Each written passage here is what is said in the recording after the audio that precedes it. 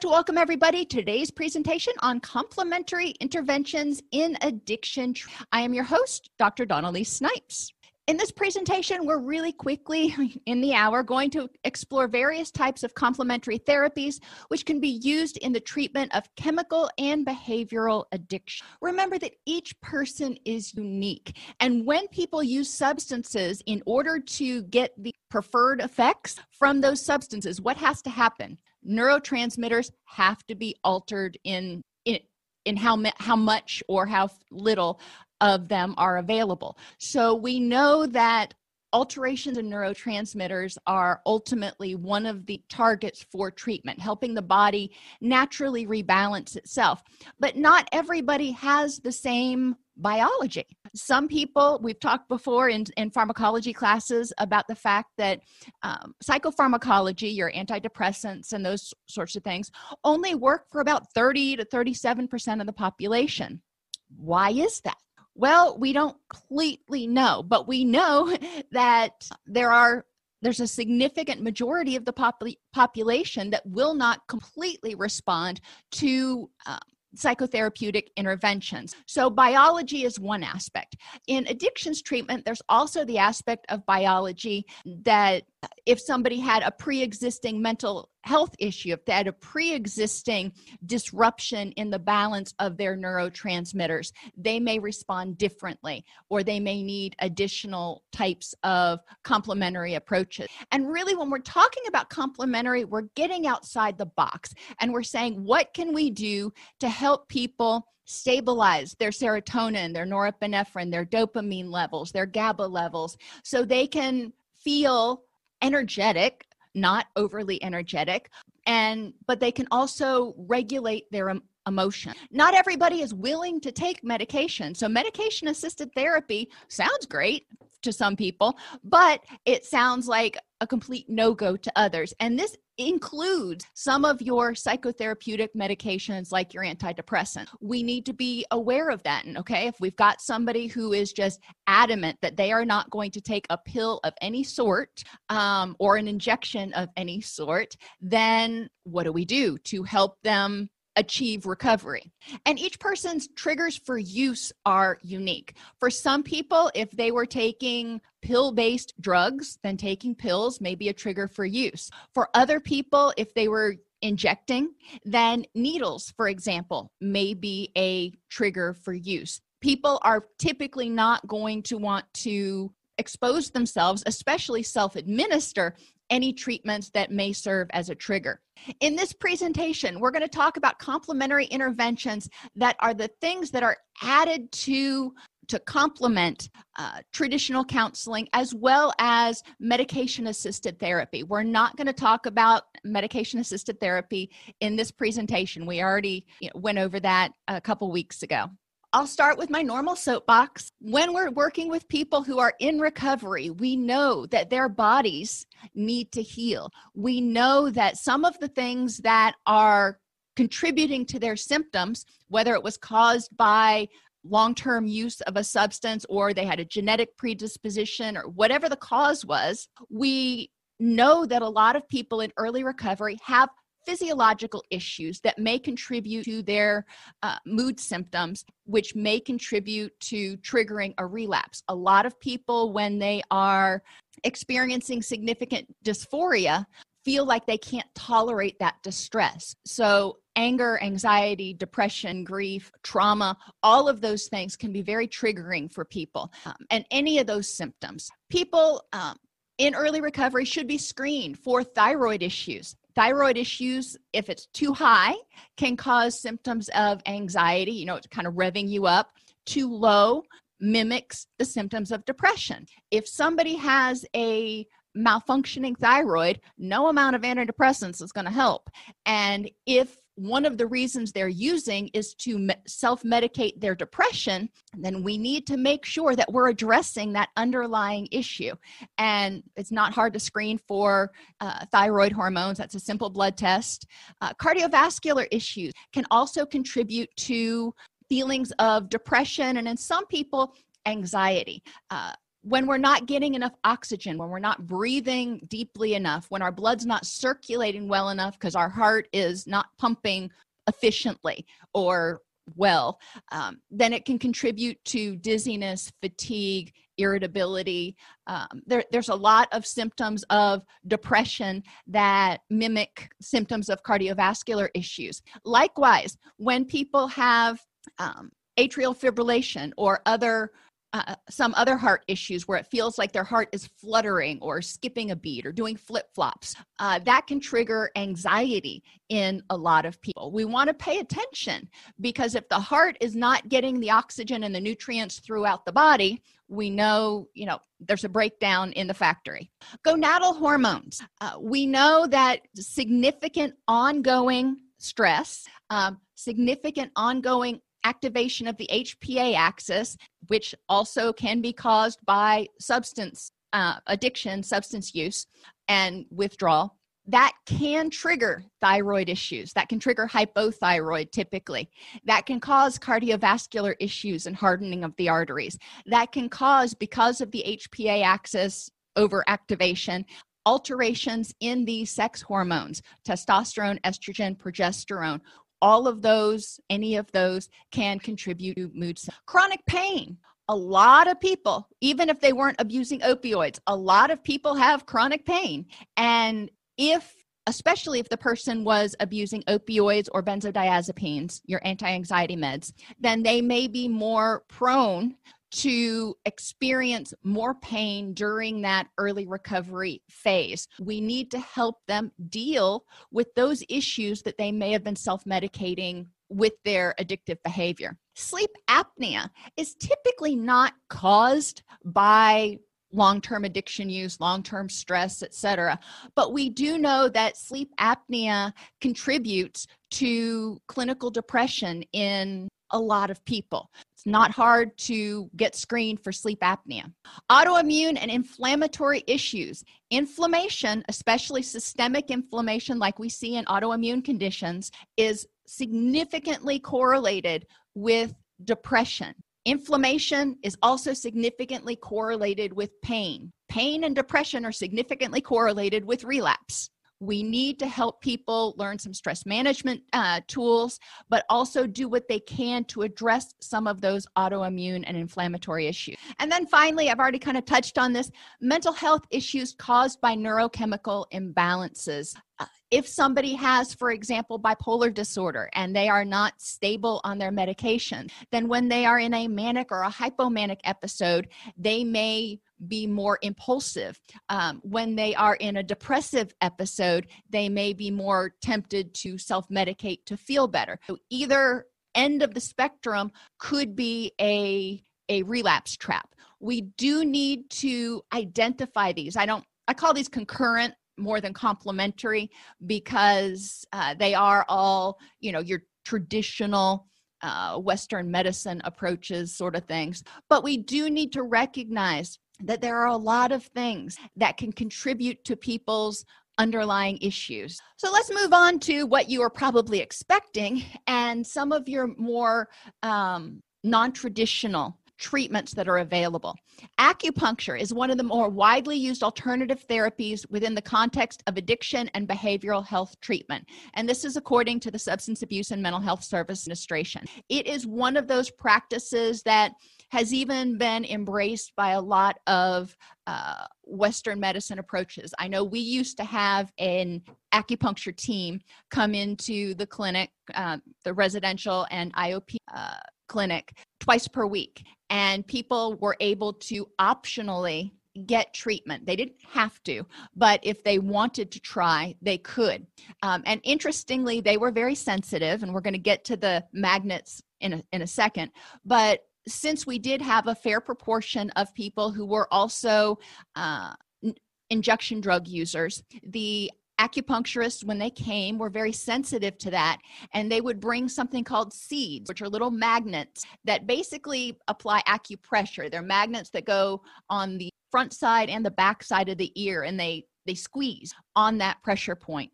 And obviously magnets affect electrical conduction and everything as well. But it's important to recognize that not everybody is going to be okay with acupuncture because it may be triggering for them, or they may just have a fear of needles. Acupressure can be used. Magnets can be used. Lasers, they've actually developed laser technology that penetrates below the skin to those nerve areas and activates the meridians. And then electroacupuncture. Now, it does use needles, but they've experimented with this. It actually uses 2 needles in an area and transmits a current between the 2 needles instead of like twisting the needles or other technology that they use. Now, I am not obviously extremely schooled on acupuncture or acupressure. There are articles in the classroom if you want to read more about it. But it is important to recognize that acupuncture has been proven repeatedly to help with a variety of symptoms from addiction, including craving and withdrawal symptoms. Not totally. I mean, it doesn't completely eliminate withdrawal by any means, but it can help a lot with reducing nausea, for example. It can help a lot with mood, and it actually has been shown to reduce cravings and has been associated with a reduction in psychotic symptoms. So how awesome is that? We know that a lot of our atypical antipsychotics and our antipsychotics have significant side effect profiles. If somebody is able to get a certain amount of relief with acupuncture, that might be super helpful. Acupuncture and acupressure are both well-established therapies for pain management, everything from myofascial pain to low back pain. It's also been established for a variety of different mental health issues, smoking cessation. It's been tried with a variety of different drugs, people who are trying to quit a variety of different drugs. So there's a lot of research out there. Clinical trials, interestingly enough, I found out when I was doing some more research this morning, clinical trials are currently underway for treatment of trauma. A lot of people who have traumatic memories avoid those traumatic memories. And because acupuncture, if you stimulate the right meridians, it actually connects with the amygdala. And that's as much as I know. I'm sorry. They're thinking that they may be able to help address that fear response and address some of that learned fear. Anyhow, so acupuncture has a lot of options that are available. Acupressure as well. There are also, and I don't know how well they work. They're not like those FDA approved sort of things. I know some people are offering online some of the acupuncture lasers. Like I said, I don't know how well they work, but it would be interesting to take a look at. So what do we know about acupuncture? I've talked about what it possibly can do, but how does it do it? Acupoints are singular areas in the skin that have been identified as being the external accessible places related to internal organs. Manual acupuncture, which is using the needles, activates nerve signaling, particularly when the muscle tissue is injured locally by needling. So there's little tiny needles that they put in, obviously that registers as damage. This causes the release of pro-inflammatory mediators such as histamine and, guess what, our favorite 5-HT, which is serotonin. So that's kind of interesting. When somebody is initially stuck with the needle, it causes the release of pro-inflammatory mediators. It increases circulation to that area. And one of the things that they talk about in traditional Chinese medicine, for example, is making sure that the qi can flow through the body. And by causing that damage, you're increasing circulation to that area, which might be helpful. Think about if you've ever had a clog somewhere and you've turned on the water hard enough to push it out of the way.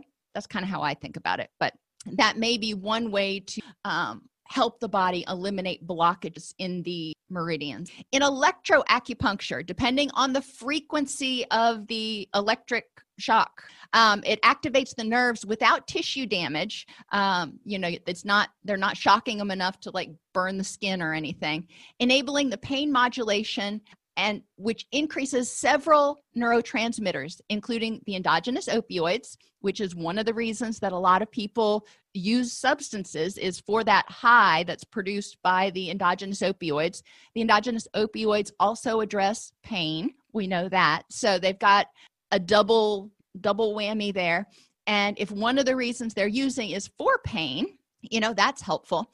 And serotonin is increased, which helps the person theoretically. In this particular case, it's the serotonin receptors that are supposed to help with pain modulation and relaxation. And dopamine is also thought to be increased during acupuncture or acupressure. We know that, for the longest time, we've talked about dopamine being a neurochemical that's involved in the addiction process. So acupuncture, acupressure, that's out there. It's well studied. Right now, I'll tell you, it is one of the only ones that is well studied as a complementary or an alternative treatment.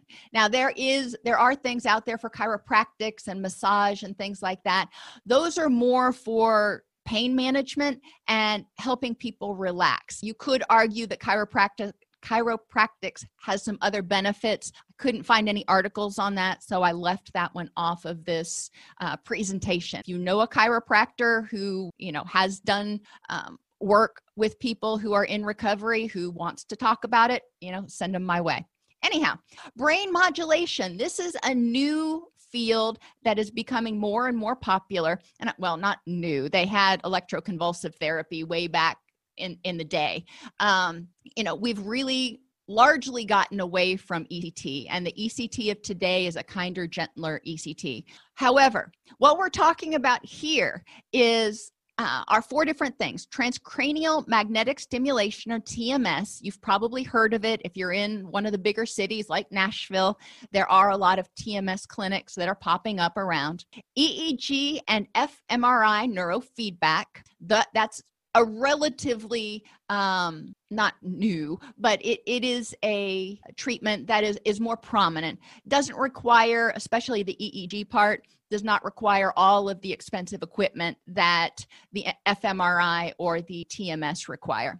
And deep brain stimulation, which is invasive. That's when they implant the electrodes in people's brains. What do we know about these? Well, there's some limited evidence out there, but the studies are really small sample sizes, case studies, sort of anecdotal at best. They're showing some promise, but there isn't enough information out there on any of these to say, oh yeah, that's something that we have to add to our treatment program offering. But let's talk about them real quick, because as research progresses, they may be something that you want to keep an eye on. Transcranial magnetic stimulation has shown some promise for reducing cravings in the short term. And with this, they put magnets on the scalp and stimulate the brain through the magnet. Now, EEG is when they put the electrodes on your head and they monitor the electrical activity within your brain. So, that's something we've been doing for a long time. With EEG neurofeedback, though, patients learn to modulate their own brain activity through feedback from the EEG machine. So when they start to get upset, they see certain areas of their brain light up. And when they use their distress tolerance skills, their coping skills, they actually see different areas of their brain light up. And the amygdala and some of those other fear, stress areas darken again. So they can learn to modulate their own brain activity. They can learn to physiologically dysregulate or re-regulate when they become emotionally dysregulated. So it's really fascinating. These machines are not cheap. You're not just going to go down to or go online and order one really, really quickly, but it is an extremely useful tool for people who have difficulty, especially with emotional regulation. It is an extremely useful tool. We'll talk about an alternative to that, the cheap alternative, in a minute. And then deep brain stimulation, in the case studies, they have reported prolonged abstinence from opioids or alcohol with ventral striatal application of the deep brain stimulation. That is very difficult to get people to volunteer for because most people don't want stuff implanted in their brain. But there have been a few case studies. Now, biofeedback. If you can't afford the EEG and there's nowhere in your county that offers it where patients can go get it, or even if you just want to add an layman's alternative, and that's really what this is with biofeedback, they can use a fitness watch or a heart rate monitor as well as their respiration rate. You can get one of those little finger monitors to monitor the pulse as well, in order to learn how to modulate their physiological stress reaction. When people slow their breathing, their heart rate naturally slows. When you slow your breathing, it triggers what they call rest and digest, encouraging people to become more aware of when their heart rate is kind of creeping up and be able to re-regulate it before it's in full-blown panic attack can be really helpful. There have been a lot of studies that have found that biofeedback can help people reduce their systemic hyperarousal. They also increase their feelings of control over their emotions and urges. They start feeling, anxious, and part of that's with a craving. They feel anxious and hyped up that I feel like I need to go have that right now. When they use the biofeedback, when they practice slowing their breathing, when they practice slowing their heart rate down and relaxing, it triggers that GABA, it triggers the serotonin. So people start to feel less anxious. When GABA and certain serotonins go up, your dopamine is going to go down. Your dopamine is your craving chemical. So that's cool. And people start to feel like, okay, I can tolerate this. I don't have to feel out of control. They've also found that there's altered information flow from the prefrontal cortex, which is where we do our higher order thinking, it's impulse control, all that's up here, to the default mode in the wakeful rest. So instead of the prefrontal cortex saying, hey, get out of wakeful rest, you need to wake up, you need to be stimulated, the information changes and it starts going back to that default mode where it says, okay, you can chill out. You can be daydreaming. You can be relaxing right now. You don't have to be extremely hypervigilant, which I thought was kind of interesting. But it makes sense. When we use biofeedback, we trigger that rest and digest. And we're not, if you're focusing on what you're breathing, if you're focusing on your heart rate, you're not focused on other things. You're not focused on what's stressing you out. So it makes sense that your relaxation response would kick in. CBD. Now that's another one of those new buzzwords or buzz treatments, whatever you want to call it, out there right now. There is a growing body of preclinical and clinical evidence to support the use of CBD oils for many conditions, suggesting its potential role as another option for treating challenging chronic pain or addiction. They've also found it to be helpful for people with depression and anxiety. Now let's think about it. Remember, in marijuana, in cannabis, you have THC, which is the psychoactive, and then you have CBD, which is relatively non-psychoactive. When you buy CBD oil or CBD oils, they are supposed to be absent of any THC. So you're not getting the psychogenic effects of THC. What you're getting is the cannabidiol, which can go into the brain and trigger those cannabinoid receptors, those receptors that help you feel more relaxed, those receptors that help you deal with pain. You're not getting high. You're not having the THC effect from it. So there is some benefit to it. Now, I say that, but it's also important to remember that CBD oil does alter certain neurotransmitters, and it is not recommended to be used in conjunction with other psychotropic medications, and it does interact with like most other medications. So people who are wanting the oil, number one, need to make sure that they get it from a reputable source that theoretically has done some purity testing to make sure that there's no THC in it or very, very little. And they need to do it ideally under a doctor's supervision because it can, wreak havoc with other medications. So that's my little warning there. It is an interesting natural alternative for people, again, who don't want to take medications. They don't want to take pills. CBD oil might be an alternative for some people. CBD, interestingly enough, when people take stimulants like methamphetamine or cocaine, we know that ramps up the HPA axis, the threat response system. We know that cortisol and glutamate are dumped to prepare us to fight or flee. That's part of that excitatory response. We know that when glutamate levels get too high in the brain, it creates what's called an excitotoxic environment. When that happens, we actually are killing brain cells. So it becomes a bad situation. CBD actually prevents drug-induced neuroadaptations. It helps buffer that excitotoxicity, which is kind of interesting. Now, I'm not saying that people should add this to their regimen of drug use. No, by all means, we don't want to do that. But it has shown in people in recovery to reverse cognitive deficits and alleviate symptoms of comorbid mental health issues like anxiety and depression. So if it can reverse cognitive deficits, then theoretically, maybe even after somebody quits using, it can help repair, and I'm just speculating here, it can help repair some of those drug-induced neuroadaptations. We also know that as a person goes through recovery in time, a year or so, once they get through that post-acute withdrawal phase, their brain starts remodeling.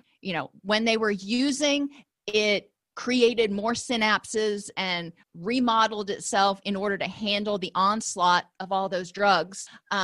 When they withdraw, then eventually the brain gets the message that, oh, okay, we don't need all these extra receptors up here anymore, so we can, take those down. So it remodels itself again, theoretically back to its original state, we can hope. Light therapy is another one that we don't really think of a lot, but it is so important. Light therapy helps reset circadian rhythm. And if you are in the middle of Alaska or if you are in the middle of Florida, light is important, but not all the time. Our body needs dark hours too. And it's important to be aware of that wherever you're at. I can't imagine in Alaska when it never actually gets truly dark, how that must affect people's circadian rhythms. It's really important when they go to sleep, for example, in Alaska, when they've got the, 24-hour daytime, to be able to block out any light, to sleep with light, sleep masks or something. So their brain gets the message that, hey, this is sleep time. I digress. Circadian rhythms are responsible for controlling our sleep cycles, when the melatonin secreted, how long we, helping us get good quality deep sleep to clear out the adenosine so we can concentrate and focus and have energy. All of those are symptoms of depression when they're out of whack. It controls our hunger, when we want to eat. And our hunger and satiation hormones are also regulated by our circadian rhythms to a certain extent, which is why, some of us, our body, if we eat about the same time every day, our body kind of learns when that time is. That's the circadian rhythm. That's your body saying, okay, it's time to eat. And cortisol levels are controlled by the circadian rhythms. Now, we don't want too much cortisol, but we need some to help us want to get out of bed. When we've got somebody who is in early recovery, a lot of times they have not been regulating their circadian rhythms very well. They may have been staying up into the wee hours of the morning. They may have been staying in dark places all day long, whatever. Most people, when they come to treatment, often have really out of whack circadian rhythms. So this is something that can be very helpful. We also know that with light therapy, people have improved mood, and that if you're using bright light therapy like a light box, that's not ending the vitamin D. So we do know that there's something about regulating those circadian rhythms that also helps with mood and to stave off seasonal affective disorder. Sunlight. Now, if you can get out and get sunlight, that increases vitamin D naturally. Vitamin D has been shown to improve mood, reduce inflammation. There's that inflammation again, and regulate circadian rhythms. And part of the reason that vitamin D may help improve mood is because it reduces inflammation, but I'll take it. And in answer to your question, Laura, they've found that 5 to 15 minutes of sunlight twice a day is plenty to get enough vitamin D. And it doesn't have to be during those really high UV times like 9 a.m. to 3 p.m. You can do it. A lot of people get all their vitamin D when they're walking to their car and to their office in the morning, and then, vice versa when they get home. And when they're outside, driving, you get sun on your arm, for example, when you're driving. Yeah, you're not getting it all over your body, but it's going through your skin. It's triggering that melanin to do its thing. Even just getting out can be helpful. You don't need to bask in it. Hypnosis. Some studies have shown decreased craving via hypnotic aversion suggestions through top-down regulation of the prefrontal cortex, as evidenced through MRIs. So basically, under hypnosis, when an aversive suggestion is implanted, if you want to say that, that suggestion is triggered in the prefrontal cortex, where we make our higher order thinking, where we control our impulses and everything. And when somebody's had that suggestion implanted, and then they're faced with it, let's say nicotine, and then they're faced with the option of having a cigarette, prefrontal cortex lights up and says, oh no, I don't want that. That's nasty. And so it triggers the body's aversion response, which I think is really interesting. Hypnosis has been used again in a lot of different things. For pain control, they use hypnosis in women when they're giving birth. So hypnosis definitely has its place. Hypnosis is one of those things in many states. I wish it were in all states, but in many states, it is regulated. It's a licensed practice. You can't just pick up a book and learn how to do hypnosis. That can be not helpful at the very least, and harmful at the very worst. People who practice hypnosis have had significant training on how to do it safely, and what needs to happen, how to actually create this hypnotic aversion in the context of treatment. Now, lastly, we're going to talk a little bit about kratom. Kratom is a really popular topic right now, and it's important to talk about it. I want to put it out there because some people are still using kratom to self-detox from opioids or alcohol. Currently, not a medically approved approach. And if you go online, if you look for kratom and you look for detox, you will find information about it. You will find people are doing it. The people who are believers in kratom are very fervent believers, and they believe it's safe. They believe it is, the thing. They believe it is the best option. The research is slim at best out there. So are we saying that it is horrible to use? Some people have used it safely, but currently it is not a medically approved approach. Kratom can cause effects similar to both opioids, the pain control, and stimulants. So it can produce sedation, pleasure, and decreased pain. It depends on the dose that the person is taking. At a lower dose, it will, decrease pain and also make them feel more energized. At higher doses, it produces sedation. It is not illegal in the U.S. and not regulated for purity or potency by the FDA, which means you don't really know what you're getting.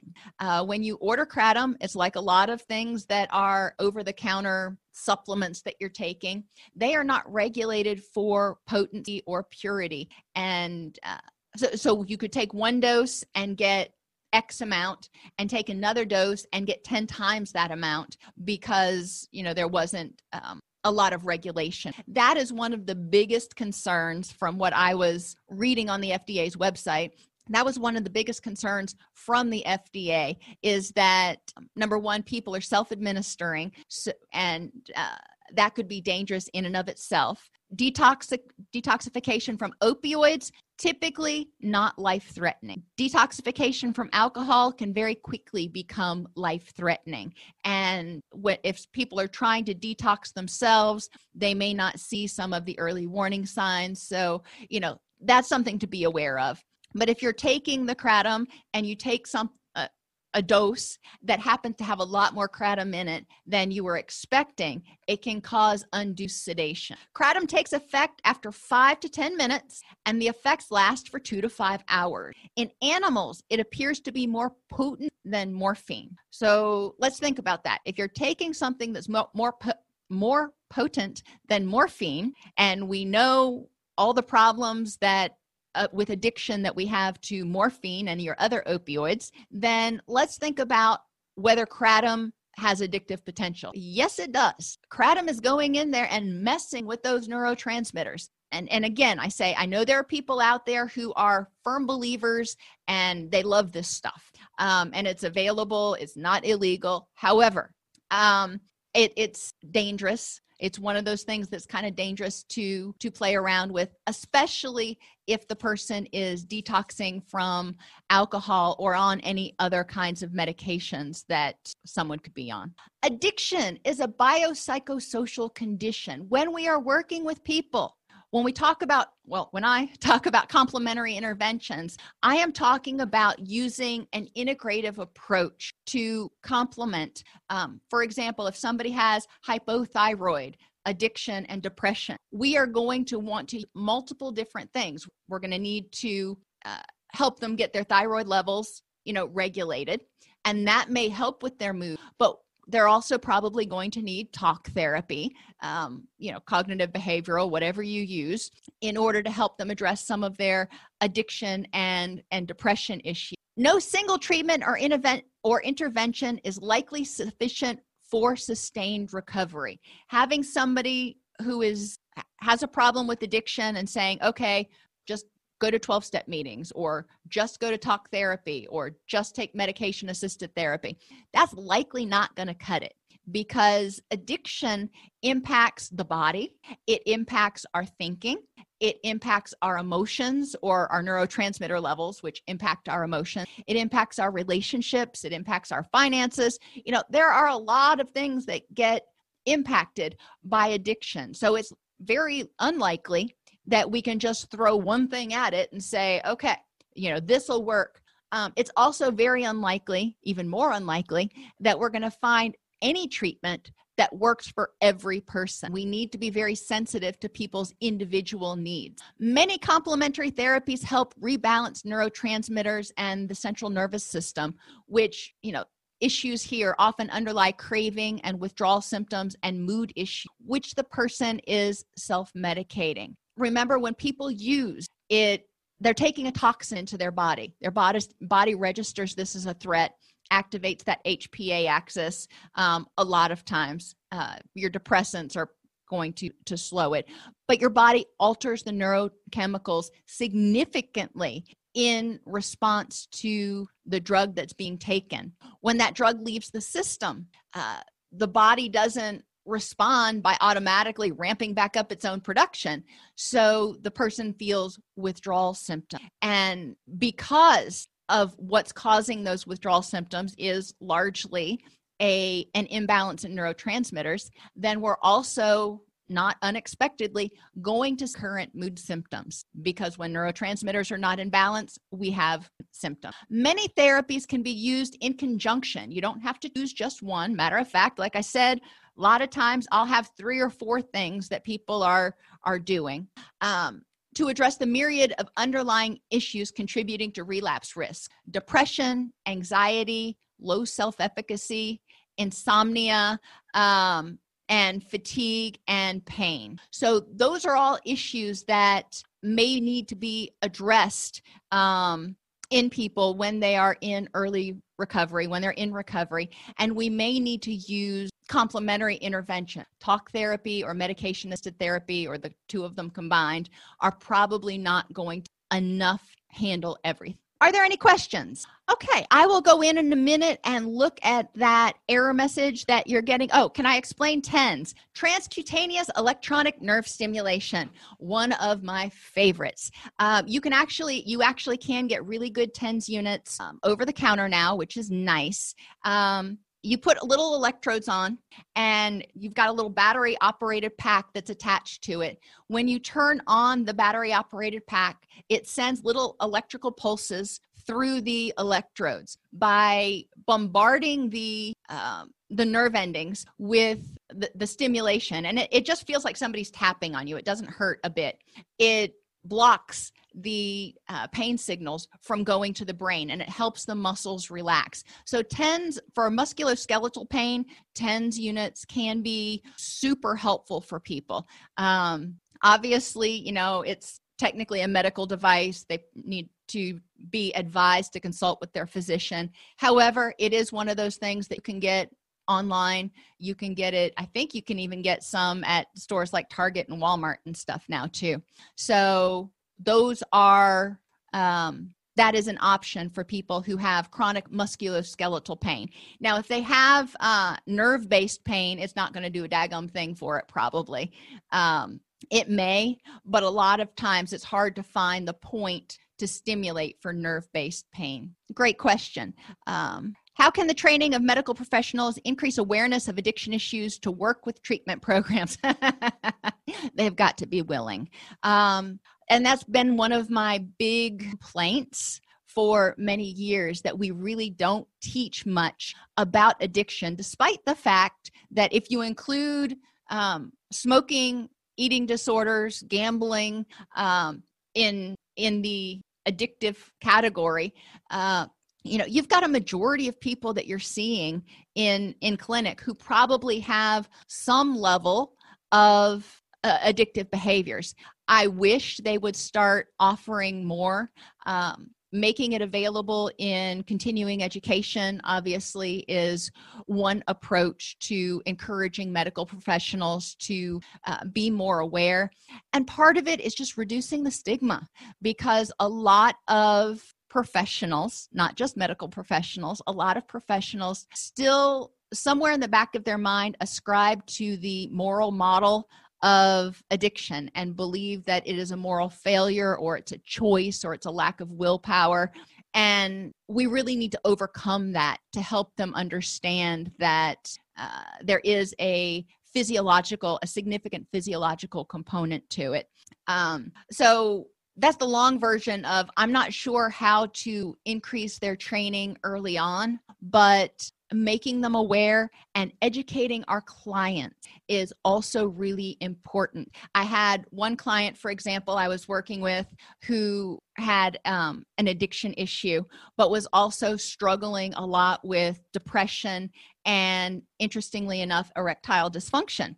And turns out that erectile dysfunction, dopamine is actually involved to a certain extent in ED. So, encouraging him to go back and talk to his doctor about, and he also had restless legs, encouraging him to talk with his doctor about what was going on, and also inform his doctor about his addiction issues, to give the doctor the full perspective. I think that helped. I mean, the doctor was very open to the notion that some of the addictive behaviors may have been a form of self-medication for this lack of dopamine that was causing the erectile dysfunction. And the restless legs turned out, once he was on an antidepressant and his anxiety levels went down, restless legs seemed to be more of an anxiety thing than actually truly restless leg syndrome. So it was an interesting exercise for all of us, but patients sometimes have to advocate for themselves with their doctors, and that will spur the doctors on to do a little bit of research. If this podcast helps you help your clients or yourself, please support us by purchasing your CEUs at allceus.com or getting your agency to sponsor an episode. A direct link to the on-demand CEUs for this podcast is at allceus.com/podcast CEUs. That's allceus.com/podcast CEUs. To sponsor an episode of Counselor Toolbox and reach over 50,000 clinicians per week, go to allceus.com/sponsor. Thank you.